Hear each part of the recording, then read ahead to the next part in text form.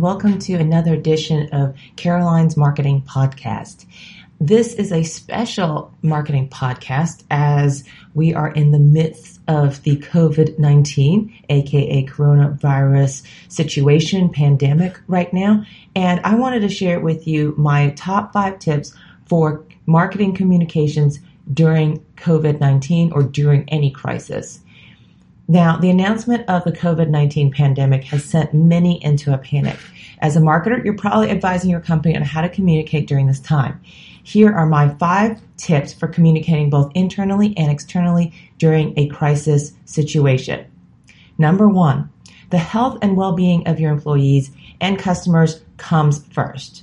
With that said, as a marketer, you're probably also not a medical professional. Follow the guidelines as set forth by reputable health organizations, including the CDC, Center for Disease Control, and the World Health Organization. Closely monitor the updates from these established health organizations. Number 2, be the calm in the storm. If you stay calm during this crisis, you can influence and encourage others to stop panicking. Keep a positive outlook and remind others of what we have to be thankful for. Number 3, keep communications timely and transparent. Once a decision is made, communicate it clearly and quickly to the appropriate audience. Be transparent.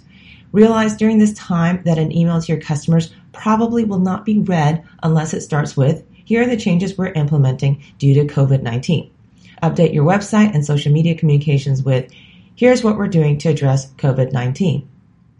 Number 4, establish a standard script and protocol for employees when speaking with customers. Keep the lines of communications open between customers, employees, and management.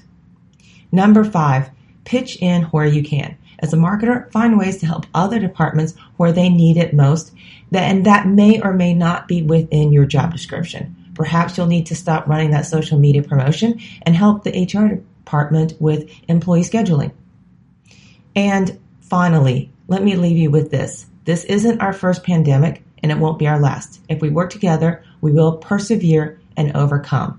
Thank you for listening. This is Caroline Dunn.